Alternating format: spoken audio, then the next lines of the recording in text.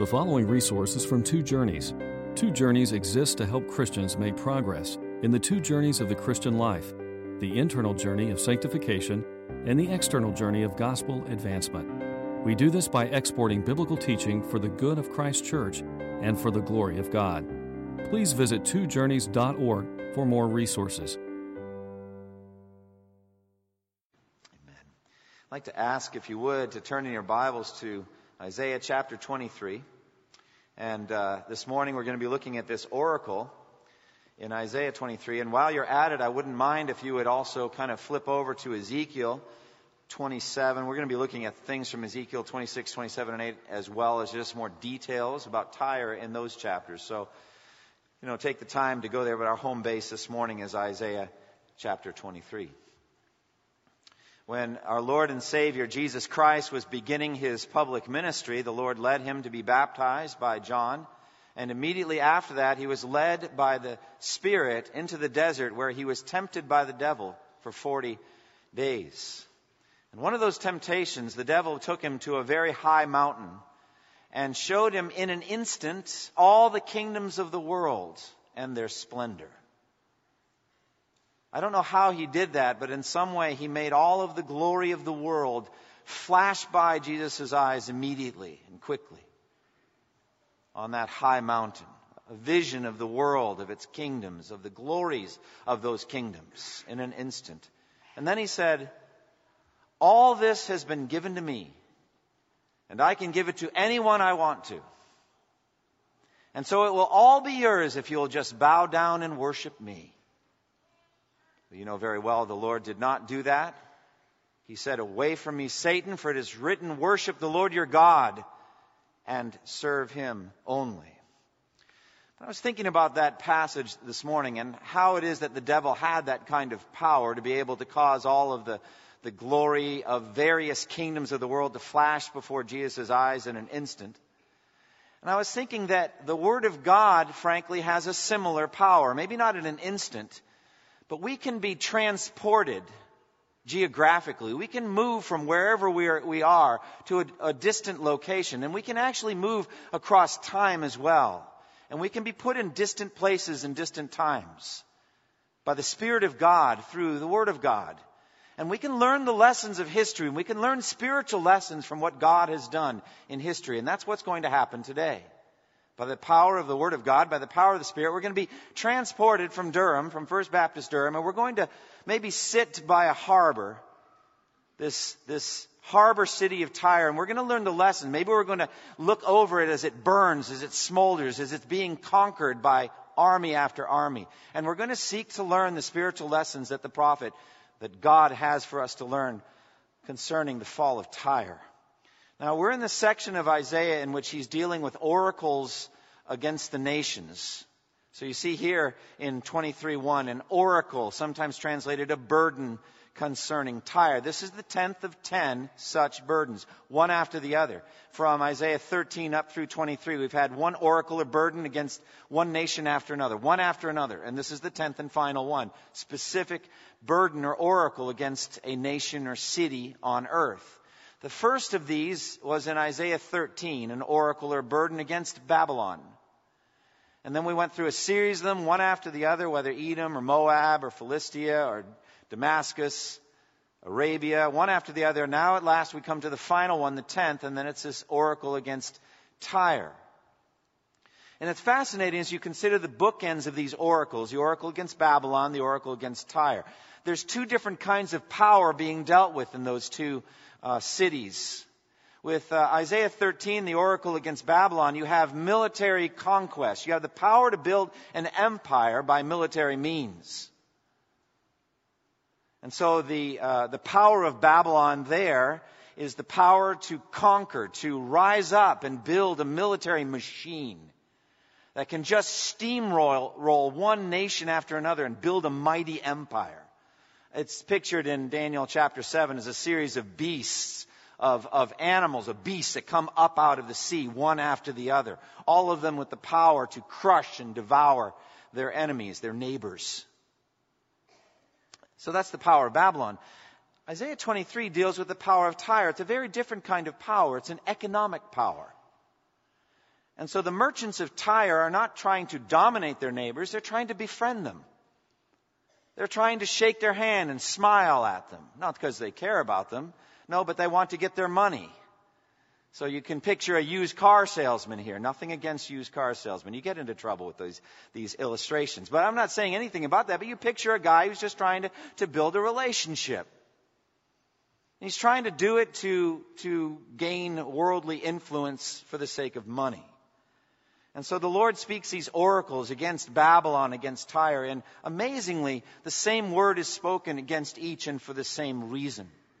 The Lord is going to lay these lofty cities low, and He's going to do it to humble the pride of all human glory. Whether a military glory, a military empire, or an economic, all lofty things from Isaiah 2, all lofty towers and every high stately trading ship, everything, every high lofty mountain will be leveled and made low.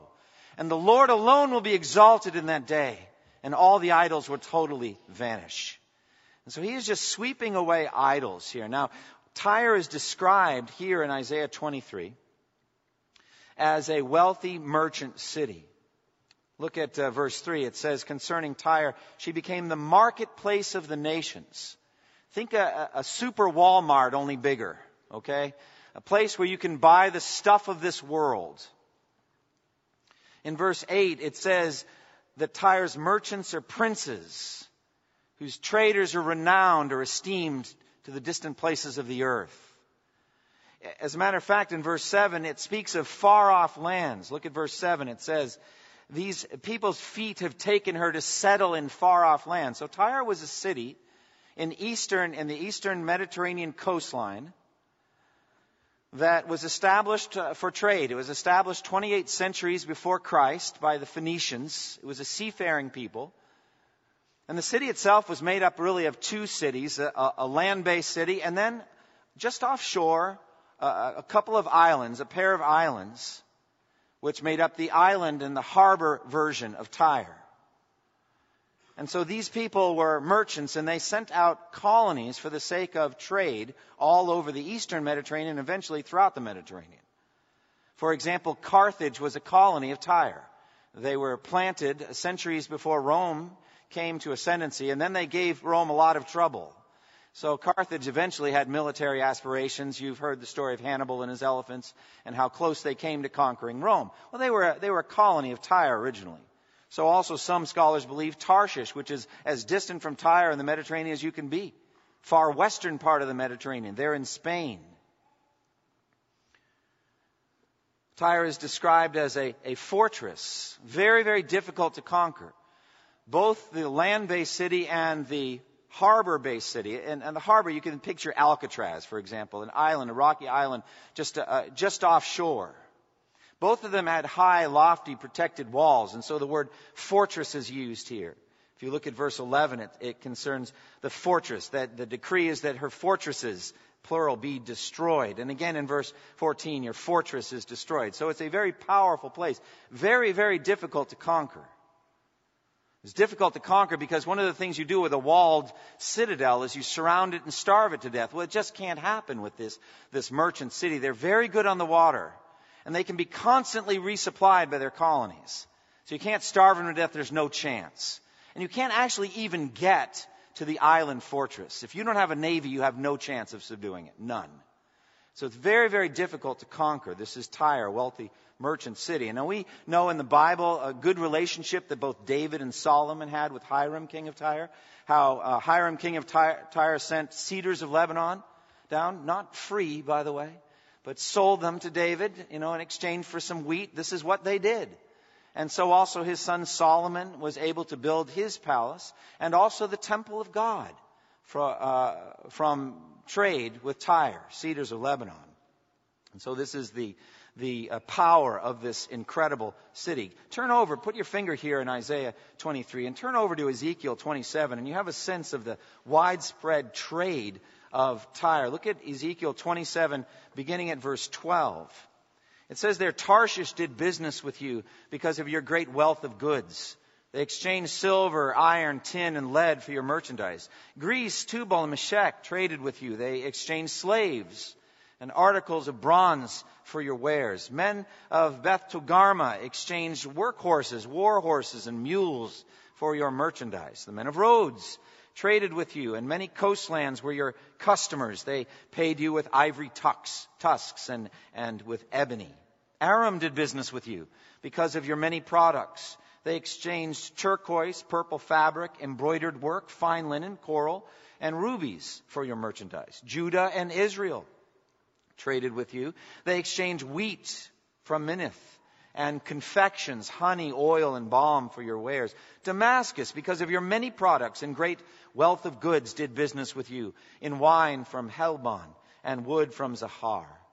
Danites and Greeks from Uzal bought your merchandise, and they exchanged wrought iron, cassia, calamus for your wares. Dedan traded in saddle blankets with you. Arabia and all the princes of Kedar were your customers. They did business with you in lambs, rams, and goats. The merchants of Sheba and Ramah traded with you. For your merchandise they exchanged the finest of all kinds of spices and precious stones and gold.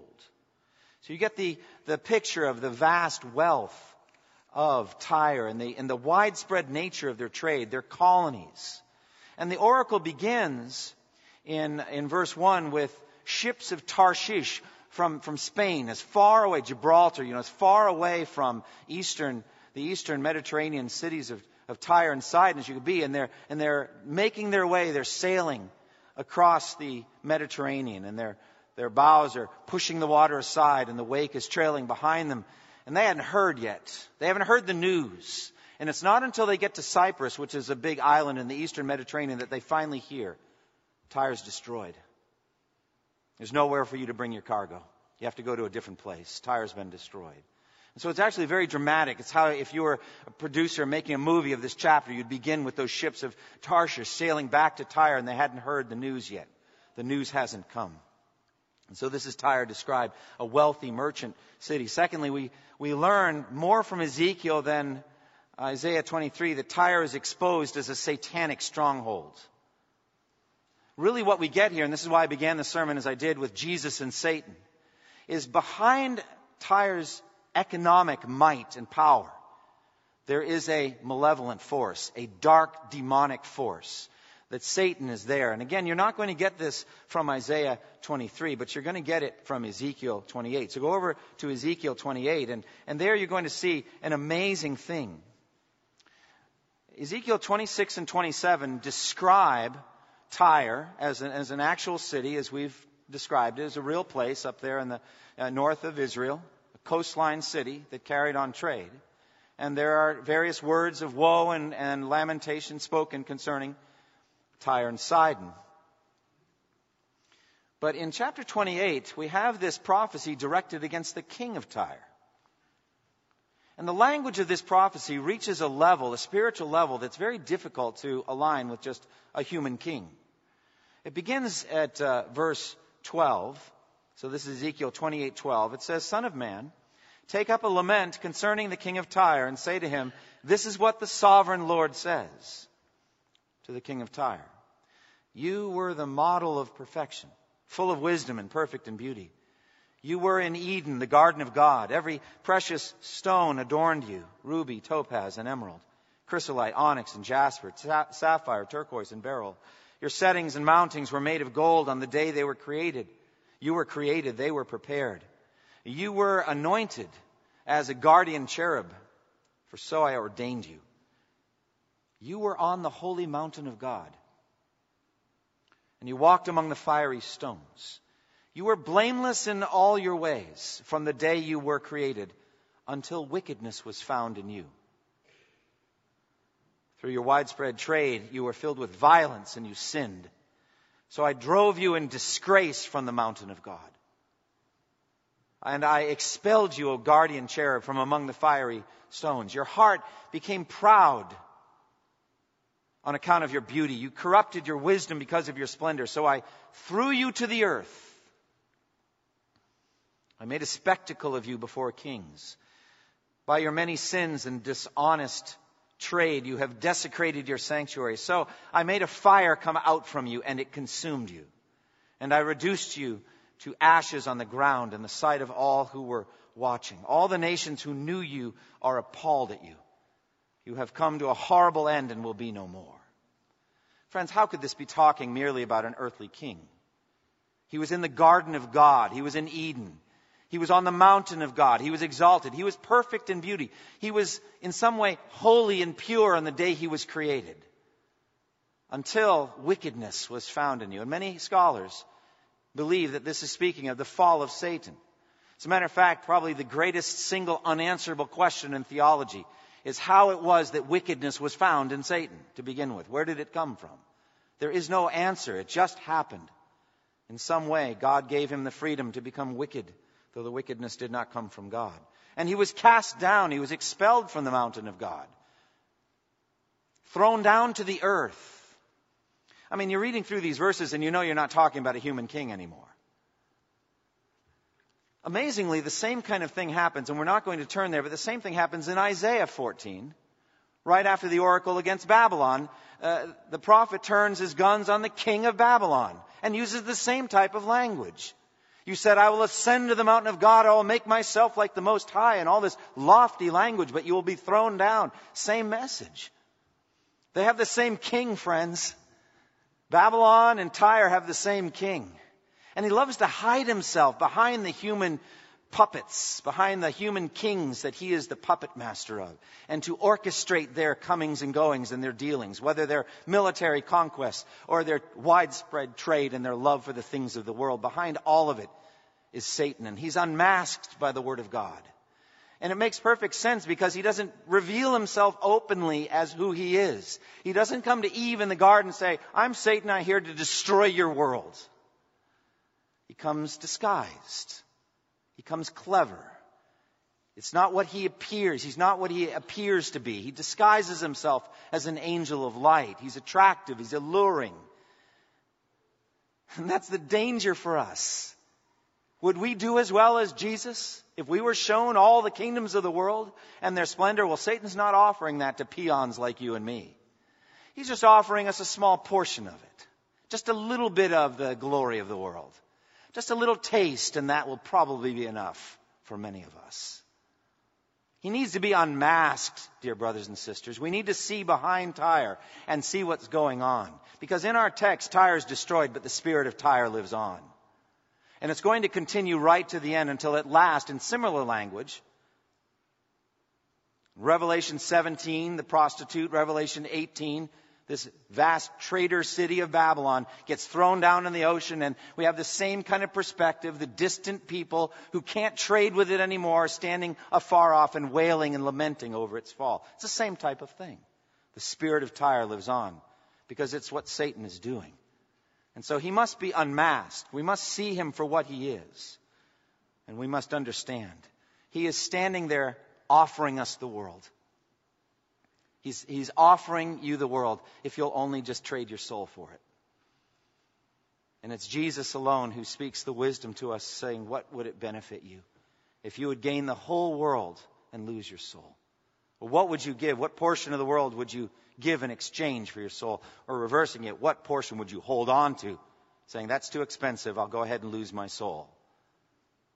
And Jesus is speaking wisdom across what Satan is lying, how Satan is lying to us about Babylon and Tyre. And we have to see him unmasked. So that's Tyre exposed, a satanic stronghold, truly. Go back to Isaiah 23. We have the oracle now, and we face it full on. The oracle is against Tyre and its satanic overlords. Tyre will be destroyed. By the way, it's interesting. The king of Tyre, his future is to burn. If you look at that, fire is going to come out and consume him. You read about it in Revelation 20 when at last the devil is thrown into the lake of fire where he will burn forever and ever. As we know in the sheep and the goats, depart from me, you who are cursed, into the eternal fire prepared for the devil and his angels. That's the king of Tyre. That's where he's going. A fire will consume him forever. And so judgment is decreed against Tyre. So we have this oracle of judgment. Look at verse 1 again. This is Isaiah 23, verse 1. Wail, O ships of Tarshish, for Tyre is destroyed. It's an oracle of destruction.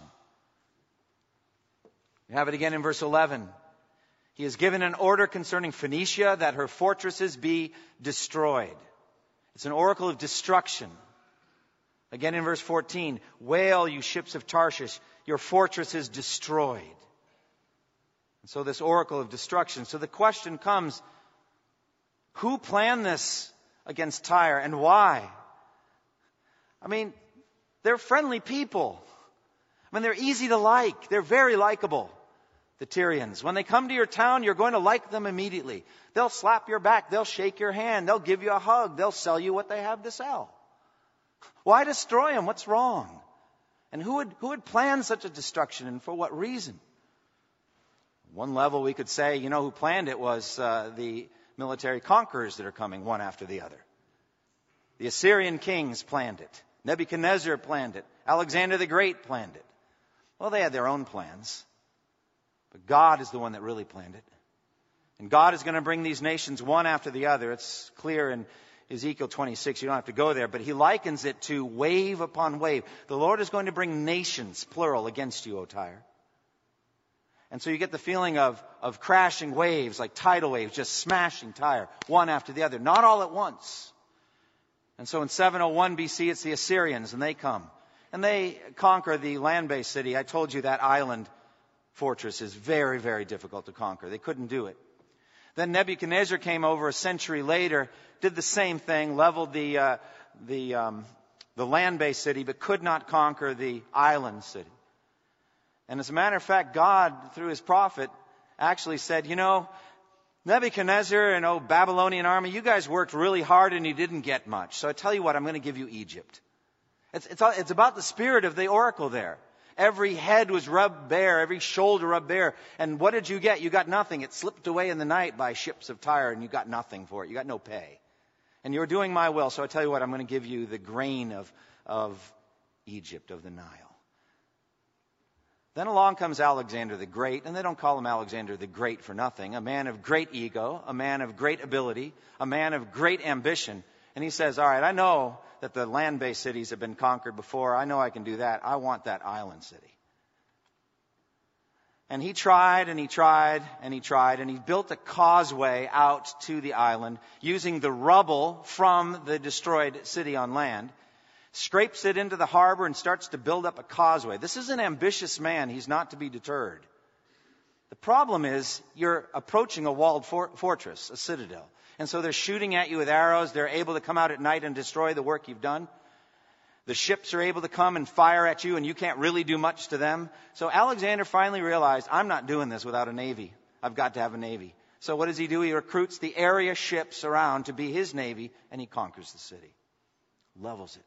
And at last, the prophecies in Ezekiel come true.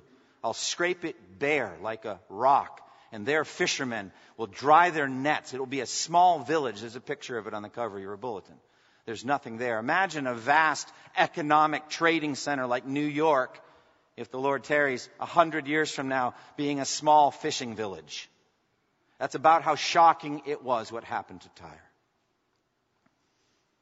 And so Tyre would be destroyed. And it says clearly in verses 8 and 9, Isaiah 23, 8 and 9, who it is that planned this. Who planned this against Tyre? The bestower of crowns, whose merchants are princes, whose traders are renowned in the earth. Verse 9, the Lord Almighty planned it, to bring low the pride of all glory and to humble all who are renowned in the earth. God did this. Yes, he used Sennacherib. Yes, he used Nebuchadnezzar. Yes, he used Alexander the Great, but they're all dead. No, this was God's plan, and his reason is plain. He wants to humble all mankind. He wants to lay the lofty city down low. He wants to crush human pride. Because at the root of all of this is idolatry. It's worshiping and serving the created thing rather than the Creator who's forever praised. Amen. And God will not have it. Our God is a jealous God. And he will not have your heart going affectionately after the things of this world. And so he crushes Tyre, even though they're really nice guys. And they seek to be your friend, but not for free. He wants to crush it because he's bringing low the pride of all glory. And he's humbling all idols. And so Tyre is destroyed as a divine punishment. and as a warning to nations like us who come later, who have our own marketplace and who have our own economic ambitions and have our own widespread trade and our own interests in the almighty dollar, as a warning to us to not be drawn in to the marketplace of the nations and not live for the almighty dollar and not live for the merchandise that's listed there in Ezekiel 27 and Revelation 18, all the stuff that you can get at Walmart or even the super Walmart. To not live for those things, to warn us against it and to humble us. Well, the glory of this chapter is it doesn't end ultimately with woe and disgrace for Tyre. But Jesus will have his remnant from every nation. He will have his converts. The prophecy is very clear. If you look at verses 15 through 18, at the end of 70 years, the span of a king's lifetime, a long rule for a king, but 70 years, time of the exile to Babylon, I think. Tyre is going to get rebuilt at that point and will again ply her trade with the nations and act like what she is, a prostitute who walks through a city and strums on her harp and sings a song, an alluring song to try to get customers to come and trade with her and buy her wares. So she's going to regain her place as a prostitute of the nations, and she's going to regain her trade among the nations. But ultimately, as Ezekiel makes it plain, one nation after another will come and finish the job. And yet, it says in verse 18, her profit and her earnings will be set apart for the Lord. They will not be stored up or hoarded. Her profits will go to those who live before the Lord for abundant food and fine clothes. Friends, this is the best reason why you should not marry the world now. You're going to get it after the resurrection anyway. And it's going to be far more beautiful then. It's going to be resurrected itself. It's going to be glorious. The meek will inherit what? What are they going to get? The earth. After all of the corruption's over, after the decay is ended, after the resurrection, the meek will inherit the earth, the resurrected new earth and the new heavens. And that's why it says in Romans chapter 4, it was not by law that Abraham and his offspring received the promise that he would be heir of the world. If you're a child of God, if you are a son or daughter of Abraham, your title is heir of the world. What do you need it for now anyway? Now, God may give you some of it now to advance his kingdom and to wear clothes and to eat and what you need. The money will come to you so that you can use it for his kingdom. But Jesus will have his trophies. He will have his victories, even in Tyre. You remember what he said in Matthew 11. He was talking about Chorazin and Bethsaida, where all of his miracles had been done. Woe to you, Chorazin! Woe to you, Bethsaida! If the miracles that were performed in you had been performed in Tyre and Sidon, they would have repented long ago in sackcloth and ashes. They are ready to hear the gospel.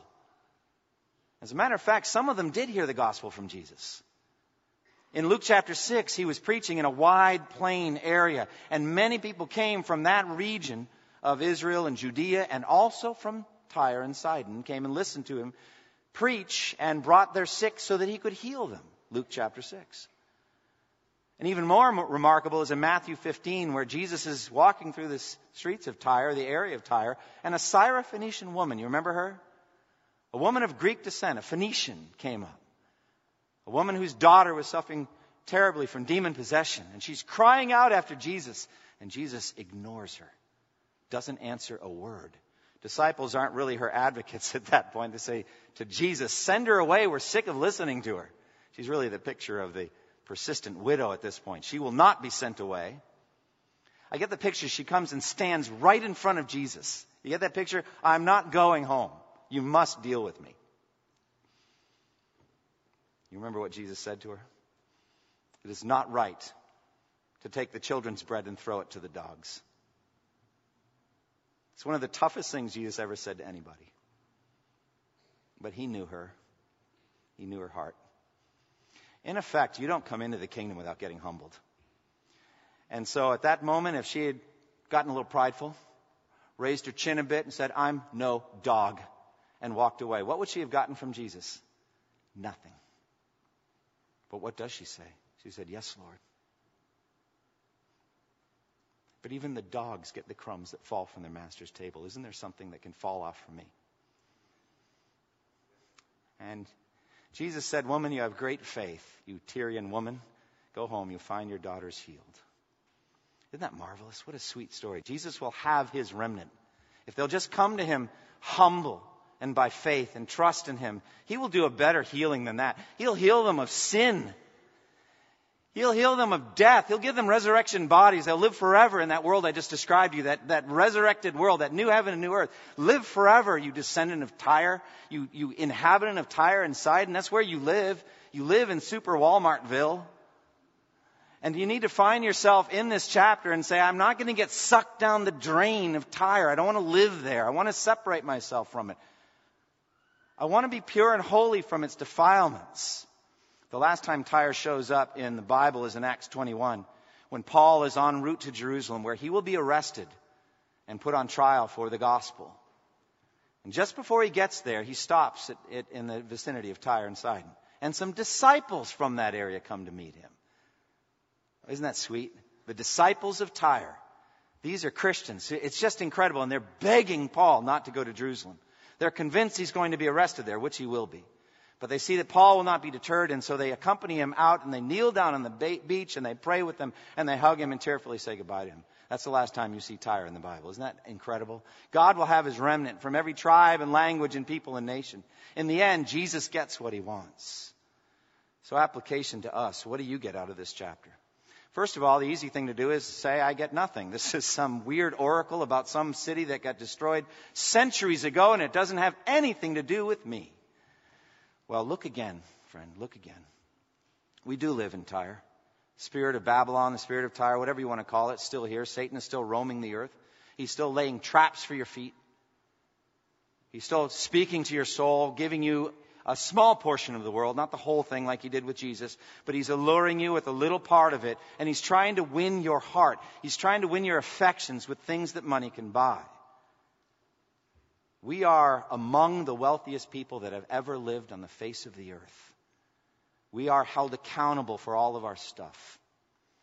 And so for me, the application is the same as it always is. I need to run to Christ. I need to flee to Jesus. I need to know that the blood of Jesus, his blood shed on the cross, his resurrection from the dead, is the only hope I have to escape the future judgment that's coming on whatever Tyre there is when Jesus returns.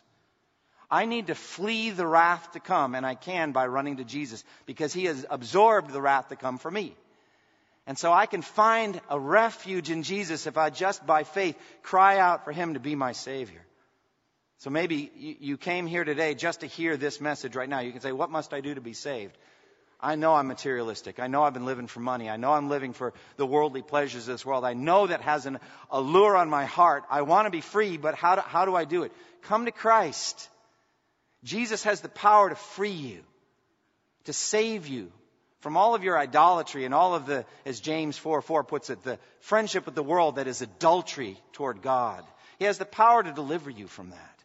Come to Christ. Look to Jesus. You don't need to do anything. You just need to believe and trust. For the rest of you who know that you're forgiven, but you know in your heart that Tyre has power over you. You know it, don't you? You can feel the allure of it. The lust of the eyes, the lust of the flesh, the boastful pride of life. It's a magnetic pull on you. And it's hard to resist. It'd be good for you just to acknowledge it, to admit that you have sometimes slept with the prostitute, the worldliness. That your heart has been allured away from sincere and pure devotion to Christ, and you went after worldly things. Confess it, as the text says, wail over it, be ashamed about it. And turn away from it and hate it, as I talked about last week. Genuine repentance. And do not love the world. And do not love the things of the world. If anyone loves the world, the love of the Father is not in him. The battle against worldliness is one of the hardest and most challenging to define. What is worldliness? Do I have too much stuff? Am I making too much money? Do I buy too many things? Do I need to get rid of some things? These are hard questions, but the text makes us face them. Scripture makes us face them. I can't answer for you. When the elders, the leaders of a church answer for you, that's a cult, dear friends. You have to answer for yourself, but the question stands in front of you. My job is to put the question in front of you. It's your job to answer it. Are you worldly? Have you bought too much stuff? Are you living too much for the things of this world? Does God want you to free up more of your resources for the advancement of the kingdom, for the relief of the poor and needy? That's a question you have to face, but the Scripture will face it. Keep it in front of you the rest of your lives. And so in 1 Corinthians 7, I end with this, verses 29 through 31. It talks about, it's in the marriage section, 1 Corinthians 7. Paul says something interesting. He says, from now on, those who have wives should live as if they had none. Friends, don't go too far with that, okay? Don't misunderstand that. What he's saying there is ultimately makes clear as he goes on. He says, those who use the things of this world as if not engrossed in them. Being engrossed in the wares of Tyre is materialism, which is greed or covetousness, which is idolatry. It says it multiple times. Say, Lord, search me and know me. Am I using the things of the world appropriately, or am I engrossed by them? And if I am engrossed, oh God, I am your child. I know that. Deliver me from Tyre, that I may not share its judgments. Close with me in prayer.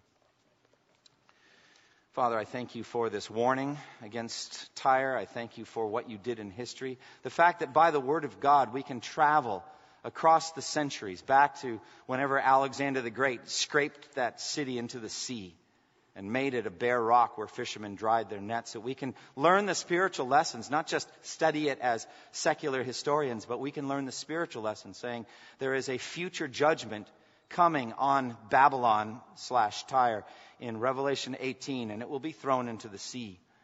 And heaven will celebrate at that point. Oh Lord, help us to understand that celebration and to embrace it and to live not as worldlings, but as true spiritually minded sons and daughters of the living God. Pray in Jesus' name. Amen. Thank you for listening to this resource from twojourneys.org. Feel free to use and share this content to spread the knowledge of God and build His kingdom. Only we ask that you do so for non-commercial purposes and in accordance with the copyright policy found at twojourneys.org. Two Journeys exists to help Christians make progress in the two journeys of the Christian life, the internal journey of sanctification and the external journey of gospel advancement. We do this by exporting biblical teaching for the good of Christ's church and for the glory of God.